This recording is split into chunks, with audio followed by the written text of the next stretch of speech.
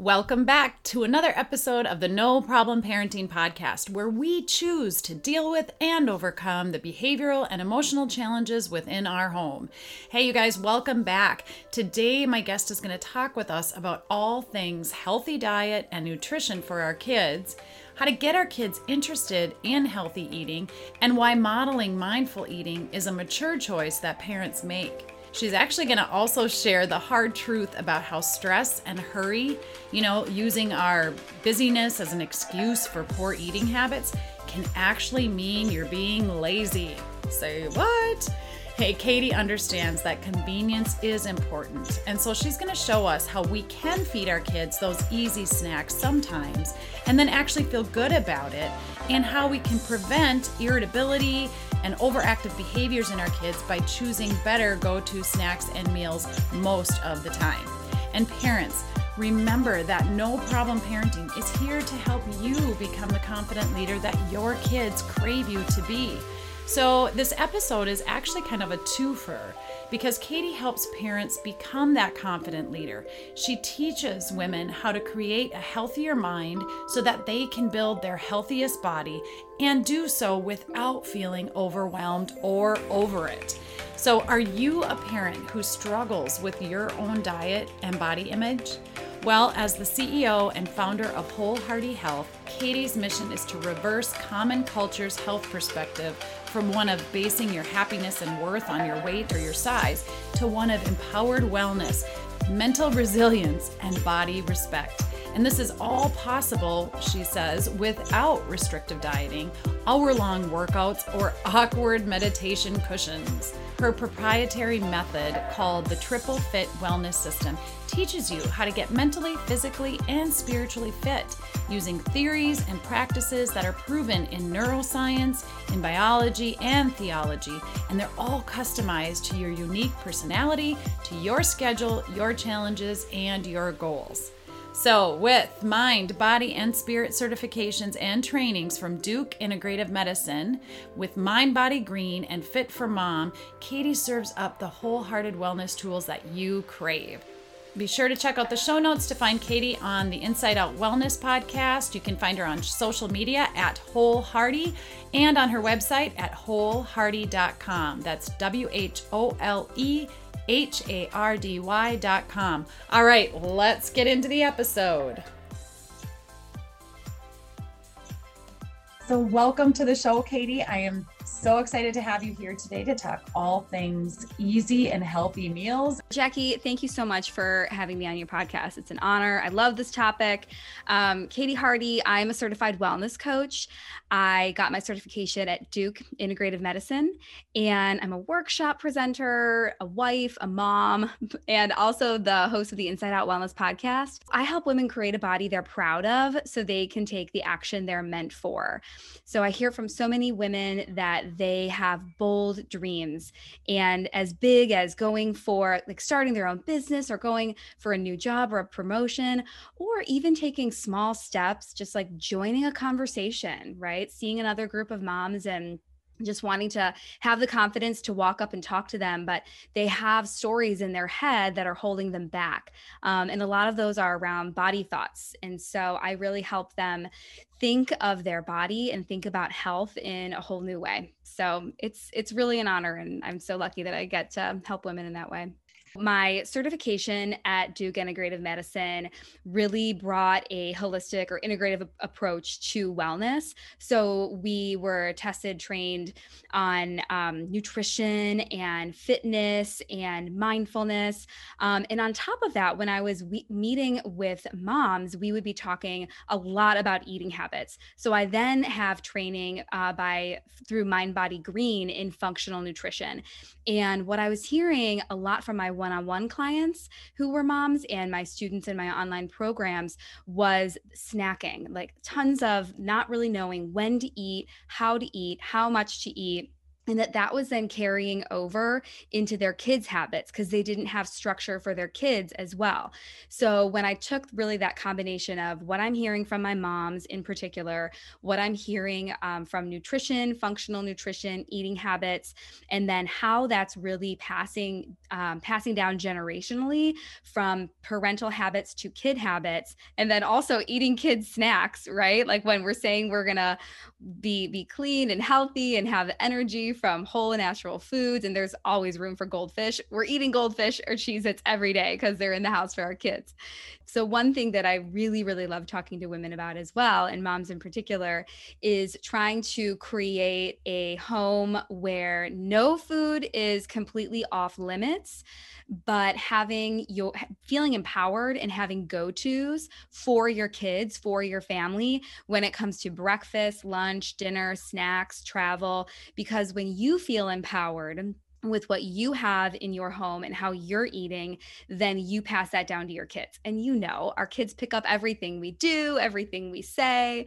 So I love helping moms with feeding their families as well. It all kind of starts out with how you were raised and how you have kind of grown into being a mom and feeding your kids. And one of the biggest mistakes I see is convenience, is that we're in this hurry and we feel like whether it's in the morning and it's before school or before summer camp or headed to work, or at night where there's sports and you're like just feeding them right before or you're feeding them right after, there's this essence of feeling rushed and just wanting to do what's the most convenient.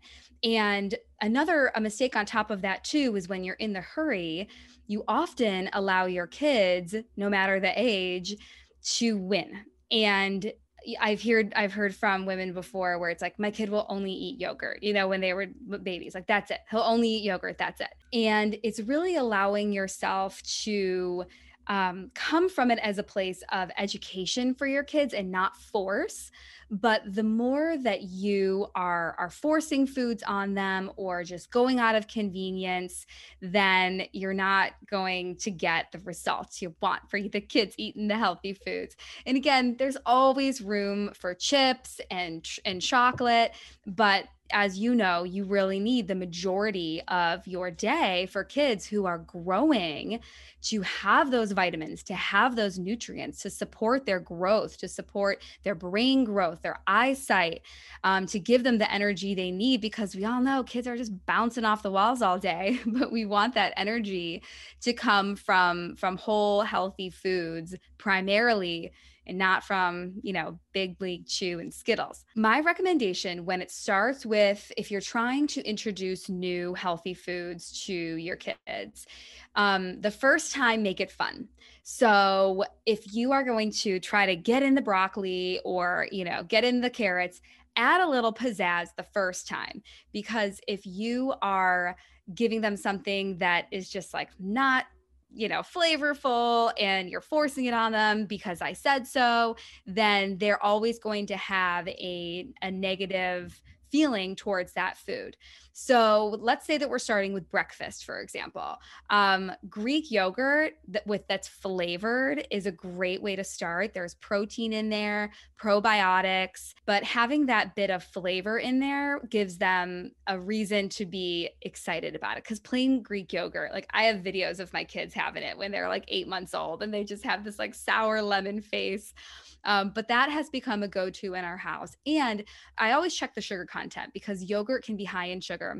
But one way to combat that, if your kids are, if you're working with a pediatrician and they are on a low sugar diet, one thing that you can consider is, if you buy the plain Greek yogurt, get some berries or even frozen berries and microwave them, and put that frozen berries with the liquid from being microwaved in the plain Greek yogurt and mix it up all together.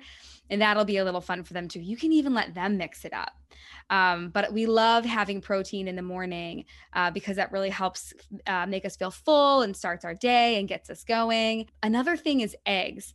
And you can make eggs really fun. If we're going like meal by meal for breakfast, Eggs are a great way. Again, there's protein and fat in there, but that's something too that you can make a little bit more fun. And I have a 6-year-old and an 8-year-old. My 8-year-old has always loved eggs and ketchup. And I typically would put like olive oil in the pan. But we were traveling and my sister-in-law put butter in the eggs for my boys. And my 6-year-old then ended up eating them because there was butter in the eggs. And so butter, again, I know it has gotten a bad rap back in like the 80s and the 90s, but butter is a fat that is a natural fat and can, depending on the type of butter that you buy, and that can help us feel full and give us those essential macronutrients that we need. So adding butter and cheese to eggs to get your kids, again, starting off with something fun. If you give them plain eggs with nothing on it, they might not enjoy it. And then they'll always look at eggs as something not tasty. But if you start off making it flavorful, and then you can kind of wean away from the butter and the cheese, it's a strategy that has worked for me. It's worked for my clients, but starting it off fun and then starting to kind of wean away from the extras has really, really worked. And I remember when our son was younger too, I don't remember how I came across it. It was a video or something. But I remember hearing that you can have chicken or broccoli with your eggs. In my mind, again, you're talking about, as you're brought up, there's certain foods you eat for breakfast and then certain foods you eat for lunch or dinner. And I was like, who eats broccoli for breakfast? Yeah. But that actually, he loved broccoli, cooked broccoli. Amazing. He didn't like the raw stuff, but he liked the cooked stuff. So it was like, throw it in with the eggs, and it was amazing. I mean, like, he ate it and it was great, and we got that in right away in the morning. So I think sometimes it's shifting your mindset. We'll get into that a little bit later on what you're supposed to eat for breakfast and what you're not. Oh gosh, yeah, I totally agree with you that we are so used to the typical breakfast foods. And I would say too, the younger your kids are, the more open they are to having mixed in broccoli with their eggs, because they're not accustomed yet to, wait, we're only supposed to eat broccoli at lunch and dinner. So the younger you can start them, I totally agree. So starting them young, introducing vegetables or even chicken, whatever you need earlier in the day, as even calling it meal one instead of breakfast, then that will help too. I agree. And then adding, if you are having the typical breakfast meal, thinking every time, how can I make this healthier? How can I make this healthier? Like, how can I optimize it? If you are doing like a bagel or pancakes or a waffle, putting some coconut oil on first instead of butter or before the syrup, that will get them used to the flavor of coconut oil, and you can use that in other ways. But again, that's a healthy fat that's going to help them really feel full, and it's going to support their cells. And then with cereal, I never give my kids just a bowl of Cheerios with milk. I'm always like taking pecans and really like crunching them up and putting pecans in there. We'll put some like bananas and strawberries in there. So it's kind of like a powered up cereal, so that it's not just, like a simple sugar basic starch for breakfast. So thinking like, okay, how can I optimize this? And that really makes you feel empowered, and then it gets them used to it. And if they question it, it's really explaining to them the benefits. My kids both play dozens of sports, and this was a while back. My son was playing flag football, and they were like doing 10 laps. They're like, the coach was like, if you run 10 laps, then we'll just scrimmage the rest of the practice. And Bo, my son, was really able to keep his endurance up. Whereas, as kids, you'll run a couple laps fast and then you're like, oh man, I got like 7 more to go. And so we had explained to him like, oh, well, you are eating your green beans and your broccoli, and you're getting enough sleep, and you're drinking a lot of water. So whenever there is a win, if you can support that with like, oh man, well, what did you have for dinner? What did you have for breakfast that day? It really teaches them in a way, rather than eat this because I said so, Yeah, for sure. Help them understand that what they put in their body is actually helping to fuel it longer, so they can be faster and all that. I love that. Oh, that's great. So, what are some of the other mistakes that you find that parents are making when it comes to healthy and easy meals and snacks for kids? Yeah, I would say another mistake is having it always be a battle. And it's different with every age, right? And the older our kids get, the more independent they are, and the easier it is for them to just go to the pantry and get a Pop-Tart or whatever you might have in there, get Doritos. And I think starting them off at an early age with explaining like the makings of a meal, the sooner that they understand it. So really coming at it from an instructional but really like supportive way, and really basing it off of their wins and their wants. So if you connect it to sports, or if you connect it, if you have a daughter, to, you know, ballet or playing an instrument, and how having these nutrients is really good for your fingers to move quickly, whatever it is, coming at it from an empowered stance. And when they understand, like, oh, we typically have like a protein and a vegetable and a starch, and then we'll end it with like fruit. This was a couple years ago. I think my 8-year-old was 6, and he had said, "Oh, what's the vegetable with dinner tonight?" And I was like, "I am winning. Thank you for asking me that." So because he knew that he's used to that, like, oh, are we going to have steamed broccoli or steamed green beans? Those are typically our go-tos for dinner. We'll steam it, and then we'll put butter and salt on it. Again, because we started off early like that, we can then say, like, after, I don't know, a couple months of them saying, "Oh, I really like steamed broccoli and steamed green beans," then we can go without butter and just put some salt on it. And then they're like, "Wait, I already have decided, you know, mentally that I like broccoli and green beans." And they might not even register that maybe there's not butter on it this time, or the other way around, maybe putting a little bit of olive oil, but not salt. So kind of going in, you know, it's kind of like the gateway. My 8-year-old has been eating salad since he was 2.5, and I give my credit all to my husband. I did not eat salads till I was, you know, at least in junior high. And he rolls with it. But A, we sprinkle cranberries in there to sweeten the deal, and B, his dressing is ranch. So I don't even eat ranch dressing, but it's the gateway for him to decide, oh, I like salads. So that when we're out of ranch, like quote out of ranch right now, we have olive oil and vinegar with some lemon and herbs, but he already has it programmed in his brain that he likes salads. So again, kind of starting it off with like sweetening the deal, and then being able to kind of step away and really redirect and transition them into healthier ways of eating has really worked.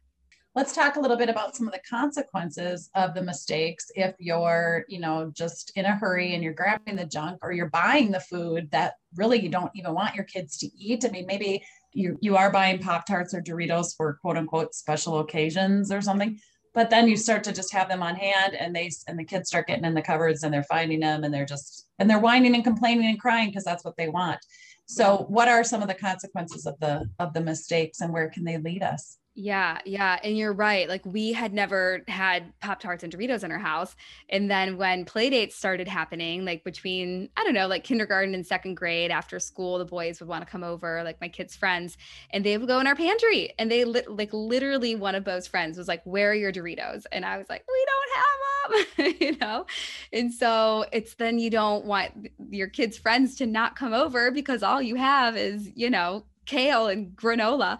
So, which, no, we have plenty of fun things in the house, but some of the consequences where you are kind of always succumbing to your kids' desires when it comes to food is they're going to start to feel like strong-willed and empowered, and they are going to kind of turn it against you, and then you will start to feel bad, and you're always going to have that junk in the house and think like, oh, well, just, when the friends come over, if they're saying that that's what they eat, then I guess that, maybe I'm being too strict, right? Maybe I'm being too strict. But then that goes down a slippery slope, because you have to think about your kids, that they're growing, right? When we're adults, we've stopped growing however old, between whether you're 18, 21, 26, like the human brain is fully developed at 26. So you have to think, when your kids are growing, they need those vitamins, they need those nutrients. And some of the consequences of just being like, you know what, we're in a hurry, but then that really compounds, and you're continually giving them just kind of those like cheap quick fixes, then they're not getting the nutrients that they need. And they're going to suffer. They'll have the consequences too with education, trying to focus in school, sports, cavities, right? So their immune system not being as supported, them just feeling down and getting really irritable. We have noticed with my 6-year-old in particular that after he has like a treat, if we're going out for ice cream or pizza, he'll start to get real moody. And we're like, there it is, moody Matt coming in because he just ate some junk. So if you're continuously succumbing to their desires and succumbing to just convenience and comfort foods that you're used to giving your kids, then the consequences will be their health and their moods and their irritability, which we know as parents, when our kids are moody, sometimes we just give that attitude right back. It's hard for us to really like take that mature moment, that pause to say, oh, wait, you are just overloaded with sugar right now. I'm going to respond to you in a calm sense. That can take a lot of work. I think oftentimes we think that sugar means hyper kids and that they're just going to be hyper. Well, that's true. It can be true for some kids, but also that irritability. The sugar can create the irritability. So it's kind of a good idea, right, to look at, what your kids do, a little diary of what are your kids eating or what have they been eating for the last couple of weeks, when, you're seeing a change in mood or behavior that's not just hyper, but it's actually irritable, right? Oh, yeah. So how does that relate to behavior? What have you found? Oh yeah. And what's funny is even my mom clients will say sugar makes me mean. And I'm like, I see it too. When I have too much, I'll just get irritable. And with the kids, yes, it's not necessarily, sure, maybe like shortly after they have that like birthday cake and ice cream, you might see them like bouncing off the walls. But then when they crash down, they become more irritable. They become much more, moody. And from there, it's really hard through the rest of the day to bring, I love saying this, when you run one red light, that doesn't necessarily mean you're going to run red lights for the rest of the day. So when it's time to redirect, and when you feel like your kid has had a bunch of sugar and then they spiked up and maybe they were hyper, or maybe they didn't even get that boost of energy and they're just irritable and they're not responsive, and it makes the rest of the day, trying to go places, run errands, the worst, that's where it's cleanup time. You got to get some protein and some fat in there to really combat that spike in blood sugar, because we want our blood sugar levels to be flat, right? We want them to be sustainable. And anytime that we're going to have something that's really going to spike our insulin and produce insulin a lot at one point in time, then when that spikes up, that's where our body is like, oh man, I need to fight this, right? I need to figure out what's going on. We need to like go all in. Well, then that takes away from other things that like your mental focus and your endurance. So really trying to bring that blood sugar back down when you do see that your kids have like gone up and down and they're crashing, bringing in some really whole foods, macronutrients with some protein and some fat, that's going to help you get that flatlined for the blood sugar, which is going to help them feel more balanced and have an attitude of calm rather than crazy or irritable. Yeah. And what are a couple of quick things that you could add then if you've noticed that spike in your own insulin level or in your kiddos? What are some quick foods that we can grab? Sometimes what happens is we as adults will feel like food is the answer. And it's not always the case. If you are feeling, if you haven't eaten in like 6 to 8 hours and you're starting to fade, yeah, you probably need a meal, right? But if it's only been a couple hours and perhaps maybe you didn't have something like super sugary, like cake or like a sugary latte, if you did have a meal, food is not always the answer. And so sometimes we think about that with our kids. When our kids are getting irritable, we think, oh, they need a snack. They need a snack. And sometimes that actually makes it worse, especially digestively. Our bodies as adults need at least like 6 hours for a full meal to fully digest. Kids are going to be quicker, depending on if they have a smaller meal size. They might not be having as big of a meal as we are. But it's really assessing A, how long has it been since we had something to eat? And B, what did we eat last, right? If it was something that was like sugary and spiked our blood sugar and we're crashing from it, some of the things that you might want to balance it out rather than saying, oh, I just need a quick fix to boost my energy. And from a kid's perspective, pistachios can be really fun because they get to open and crack open the shells depending on which age they are. Again, younger kiddos, you're not really going to give them nuts. So that's a choking hazard. So you have to really assess based on their age. But pistachios are fun. And mixing in a trail mix, like putting raisins in there too, can really like make it seem more appealing. For adults, olives. I have one friend whose daughter loves like olives and dark chocolate and like virgin mint mojitos. Like it's adorable. She's basically like Carrie Bradshaw. And so my kids like none of those things. Actually, my youngest does like dark chocolate, but olives, kids aren't a fan. But from an adult perspective, that's definitely like a pure monostrated fat that's really going to be helpful for your blood sugar as well. Cheese sticks.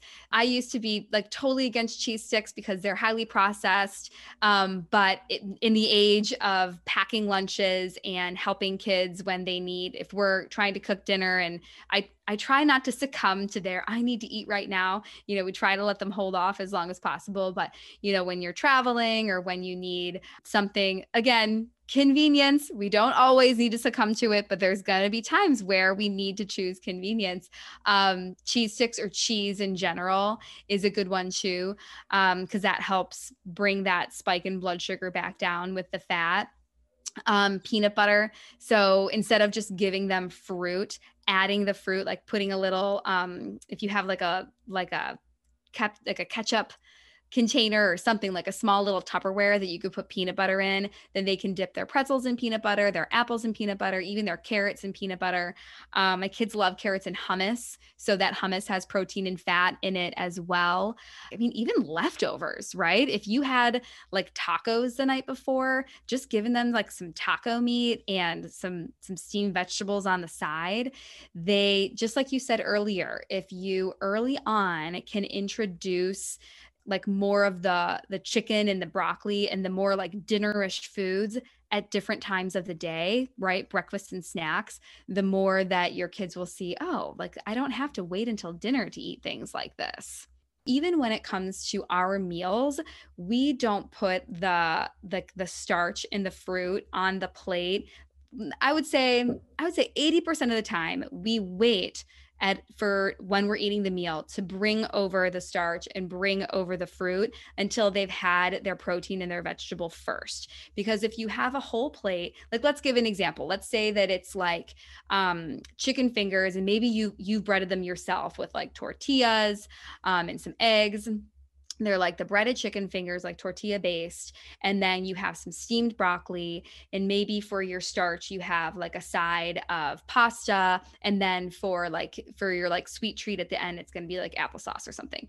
Instead of putting the chicken, the broccoli, the applesauce, and the pasta all on the plate together, we'll just start with the chicken and the broccoli because they're going to want to eat obviously the pasta or the biscuit or whatever the rice, whatever you're giving them as their starch, and the fruit first. So when they finish their protein and their vegetable, then we'll bring over the starch and then we'll bring over the fruit. So for the majority of the time, we really think to do that because we want to make sure that they're getting those macronutrients first within the vegetables, all the vitamins in there, in the protein from the chicken. So that's a hack to consider. And then when they are wanting chips as a snack, that's a similar routine there where you can say, yes, you can have chips, but can we have a fruit and a vegetable first? In doing this, trying to do it, again, like we said earlier, in an educational and empowering way, like coming from love rather than because I said so, coming at it as explaining why. Then when the days of summer, like my 8-year-old, oh my gosh, he is going to be growing because he's eating nonstop. And we try to make sure that we have designated times for meals. So it's not just grazing all day. We want to make sure that we really get that sustainable meal going. So they're full for several hours. But when we're at home and we're eating lunch and he's like reading a book and he wants to keep eating, when we decide as a team, right, together, what that next food is going to be after he's finished the meal, but he's still hungry, then he can start to say, if I'm like, okay, Bo, like we've had it all. Like, what else could you possibly want? Right? What do you want? Now he'll say, some fruit, or he'll say, we haven't had carrots and hummus in a while, or cucumber and ranch in a while. And so when you decide together as a team, then they're more likely to come up with those ideas, right? Like, oh, clementines, we haven't had those since Sunday. So having them come up with it, but thinking of it like, okay, I'm not saying you can't have the chips, but let's just front load it with all the vitamins first. So let's talk a little bit about the mindfulness piece before we wrap up today. What mistakes do you see parents? What do you mean by mindfulness when it comes to, healthy eating, and what mistakes might you see that parents make when it comes to living more mindfully? Yeah. So mindfulness, I think can get a bad rap, but it can also get a that's not me rap, right? So on the one hand, you might be thinking like, oh, mindfulness, that's so woo woo, that's so spiritual, that's just not who I am. I don't meditate. That's impossible for me. And then on the other hand, you might have like the busy badge of I'm too busy for mindfulness, right? I work full time. My job is so important. We are always in a hurry. But a way to flip it is, I read this book by Ann Voskamp, and what she had mentioned it, I think it was The Thousand Gifts. And she had said, like, is stress and hurry actually lazy? And you think of it as like, oh, I'm so busy, I'm so important, I have all these things to do. But is that actually lazy because you're not taking the time, taking that like mature moment, I call it with my clients, to really assess the proper way, the most like sound and responsible way to respond. So I like to think of mindfulness as a mature choice, right? It's not woo woo. It's not impossible. It's you deciding like, hey, I want to get the most out of my life, right? From a macro perspective, or I want to get the most out of this moment from a micro perspective. So again, another mistake when it comes to eating and when it comes to mindfulness is being in a hurry, right? And I think it's John Mark Comer, who wrote The Ruthless Elimination of Hurry, because that seems to be our excuse for everything. So when it comes to eating and when it comes to raising healthy kids, mindfulness can really help you take that mature moment and decide how you want to respond, right? Like slow to respond, slow to anger, quick to listen, and really assess like, what do my kids need right now? What do I need right now? Because like we said earlier, the way that we respond is the way our kids are going to respond. So when your kid is like talking back to you or yelling and you're thinking, oh, I don't know where he learned that, that must be from, my mother-in-law, right?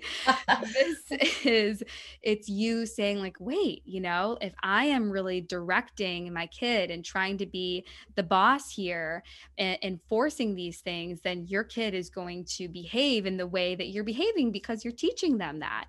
So mindfulness really plays a big role when you are taking responsibility for how you're responding and helping your kids respond in healthy ways. You talk a little bit about that you can be mindful without having to spend hours on an awkward meditation cushion. I love when you said that. It's like, it's not just about that sitting there peacefully on some cushion, and thinking about, your life or whatever. Mm-hmm. So better ways to live mindfully with the kids. Give us some examples of that. Sure. It was so cool. This was a few years ago. My 8-year-old, was probably like 5 or 6. And I don't even know what the debate was about. Maybe he like hit his brother or something. And I remember when we were like about to debrief on the situation, he like put his fingers together and like took a deep breath and like was kind of processing. And I like celebrated that right there in that moment. I was like, oh, you are actually preparing to have this conversation rather than going upstairs, slamming your door and saying like, don't talk to me.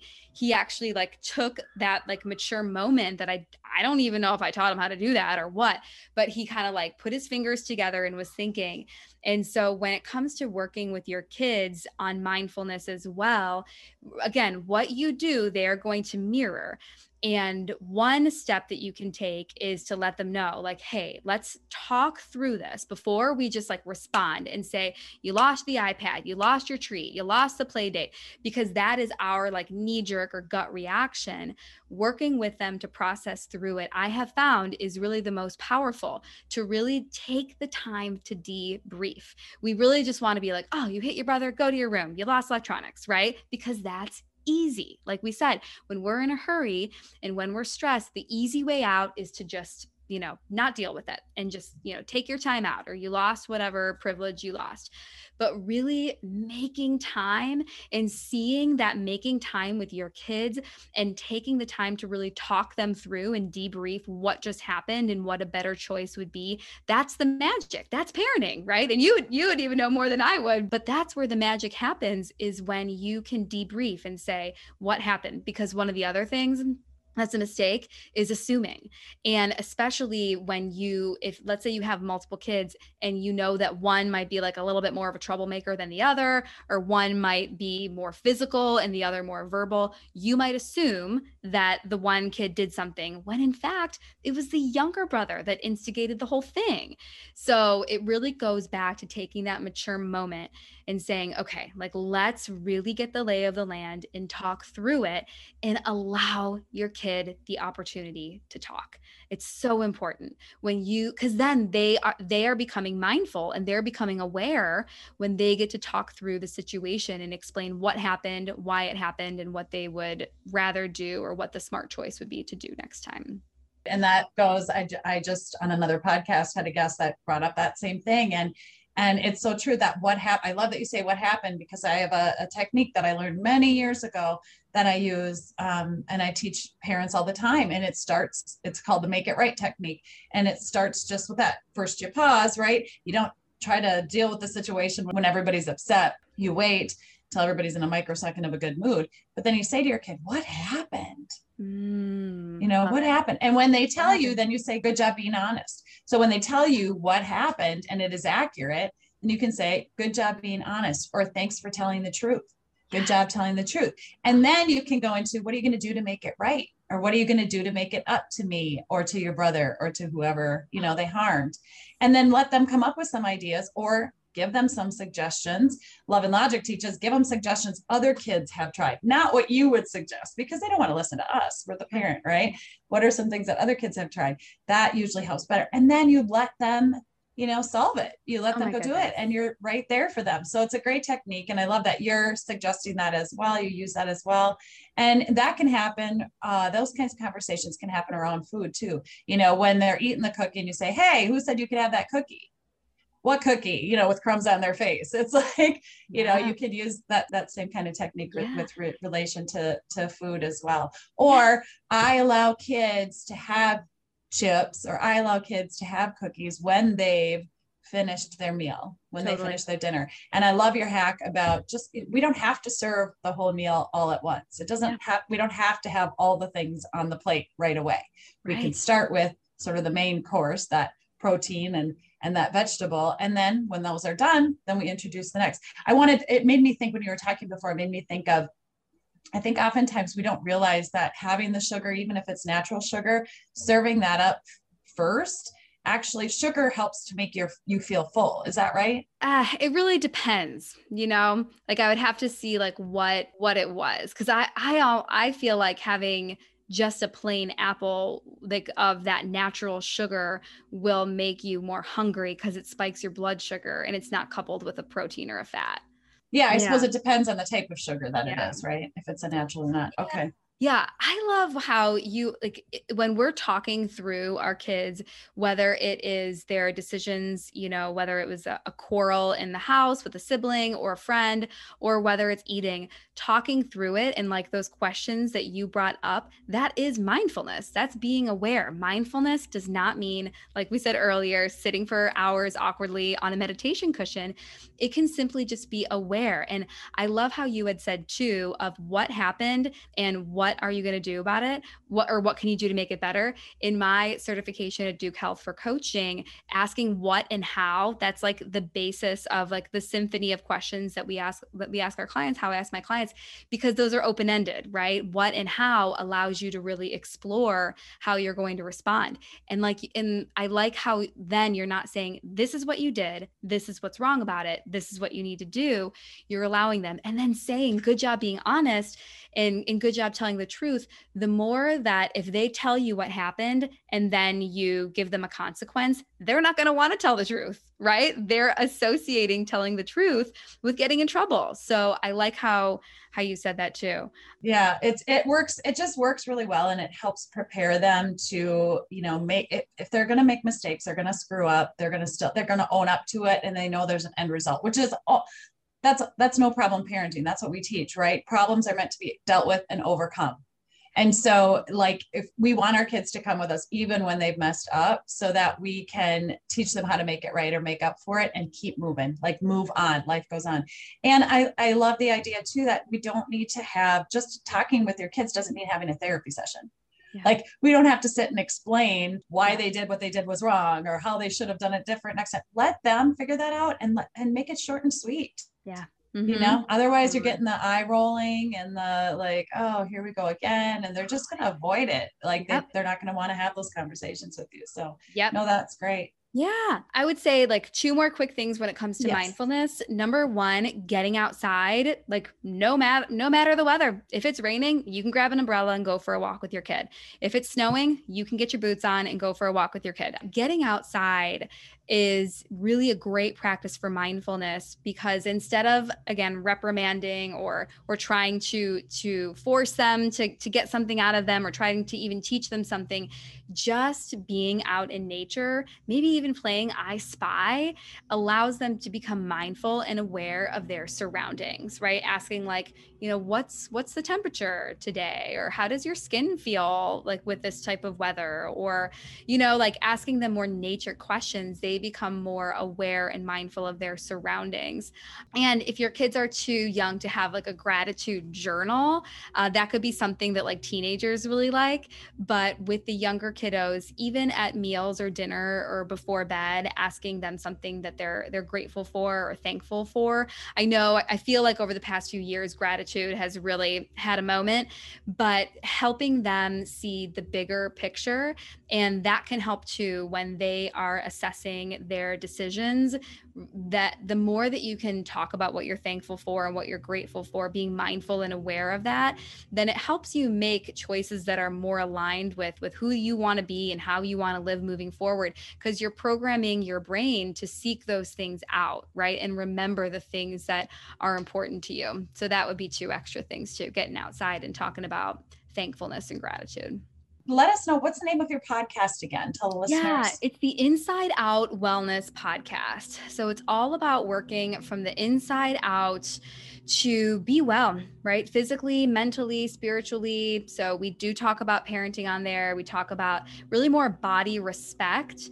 We talk about relationships. We talk about exercise, all sorts of things when it comes to total wellness of you as a whole person, integrating how what you eat impacts how you move, impacts how you connect with your family and your friends, and which then impacts your sleep and your stress. It's like a big domino effect. So the Inside Out Wellness Podcast. Okay, that's great. You guys check that out. And then also, if people wanted to get in touch with you, either to learn more about Meals Without Tears and just mindfulness as a mom, as a parent, how can they get in touch with you? Yeah. I'm on Instagram. That's where I hang out the most, and Facebook. And both of those are at Whole Hardy. So WHOLEHARDY. And my website is wholehardy.com. So I have lots of recipes up there. I have lots of content on mindfulness. I have a free download up there as well, The Quarantine Comeback. So it's the inner boss, outer balance. Sometimes what happens is we feel like maybe at work we're able to really take control and we're crushing it at work. But when it comes to wellness or even parenting, we just feel like we just don't have the skills. That's just something that we're not good at. So the Inner Boss Outer Balance Toolkit, that helps you channel your strengths from other areas, whether it is work or even home organization, and channel it into your wellness so that you can feel more empowered when it comes to who you want to be, how you want to respond, how you want to react. That's great. Thank you so much for being here today, Katie. I hope all of my listeners go check out your wholehearty.com website and your podcast and get some of those freebies from you so that they can get back on track to a healthier lifestyle and also more mindful lifestyle, both within parenting and just for themselves as moms. So thank you so much for joining me today. Absolutely. Thank you so much, Jackie. And when you go to Katie's website, wholehearty.com, you have the option to receive the Quarantine Comeback Starter Kit absolutely free. It's a free download for you. And again, thanks for listening in today. Be sure to take a screenshot, share this on your favorite social media. Help me get the word out so that I can continue to bring these guests to you absolutely free. I don't make any commission or anything on the guests that I bring to you today. I'm literally just sharing them with you so that you as a parent have more resources to help become the confident leader your kids crave you to be. And the number one way you can thank me for doing that is to simply rate this podcast, like or subscribe or follow it. I appreciate you. For now, hugs and high fives. You got this, parents.